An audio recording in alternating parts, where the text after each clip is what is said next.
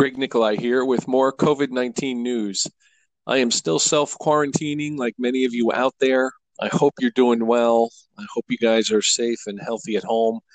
This is a lot harder than I thought it would be, so I'm sure many of you are finding that out as well. Bear with us. Hopefully, no technical difficulties. I know last week when I listened to the podcast, it was a little choppy.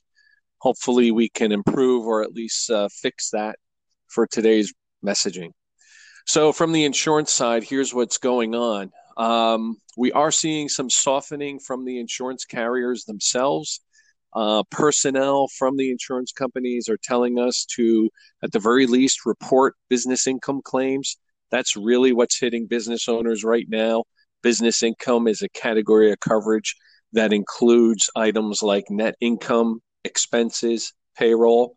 So as your cash flow deteriorates, you need money for these expenses. That's your business income section of your policy. And insurance companies are saying, hey, at the very least, report the claims. I don't know. Maybe we'll get some goodwill out of the companies.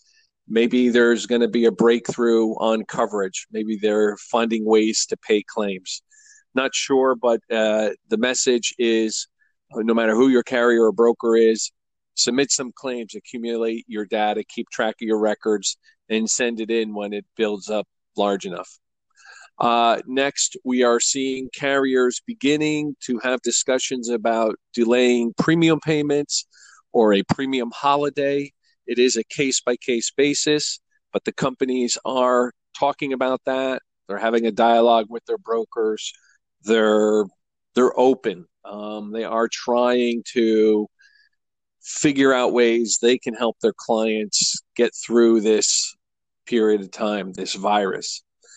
Likewise, if your policy is in cancellation and you're unable to make a payment to continue coverage, we are seeing the carriers delay cancellation for periods of time like 30 days or 60 days. So be aware of that. Communicate with your broker, communicate with your company. Your carriers might be able to have some flexibility there.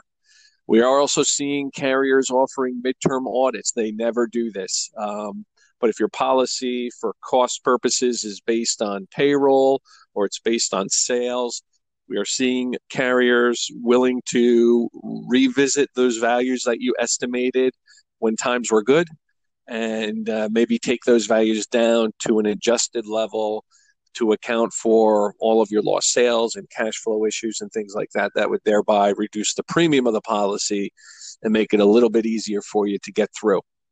On the legal side, we are seeing information come out regarding lawyers continuing to dig in and evaluate policy wording.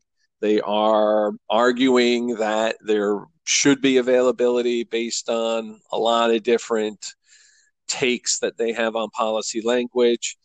All of that is going to be settled out either in the courts or on settlement levels with insurance carriers.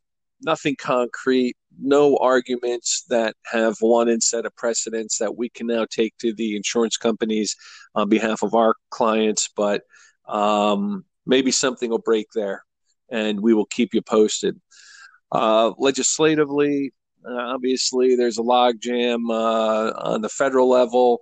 State level, things still seem to be in debate. Maybe they're waiting to take a lead from the federal side. So that sort of has quieted down.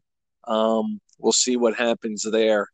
That's it, folks. That's all we've got right now. I wanted to check in and give you an update here on Monday, the 23rd of March. And as more news develops, we'll be sure to bring it to you. So tune in next time on We've Got You Covered for additional information and updates. Thanks. Stay safe, stay healthy.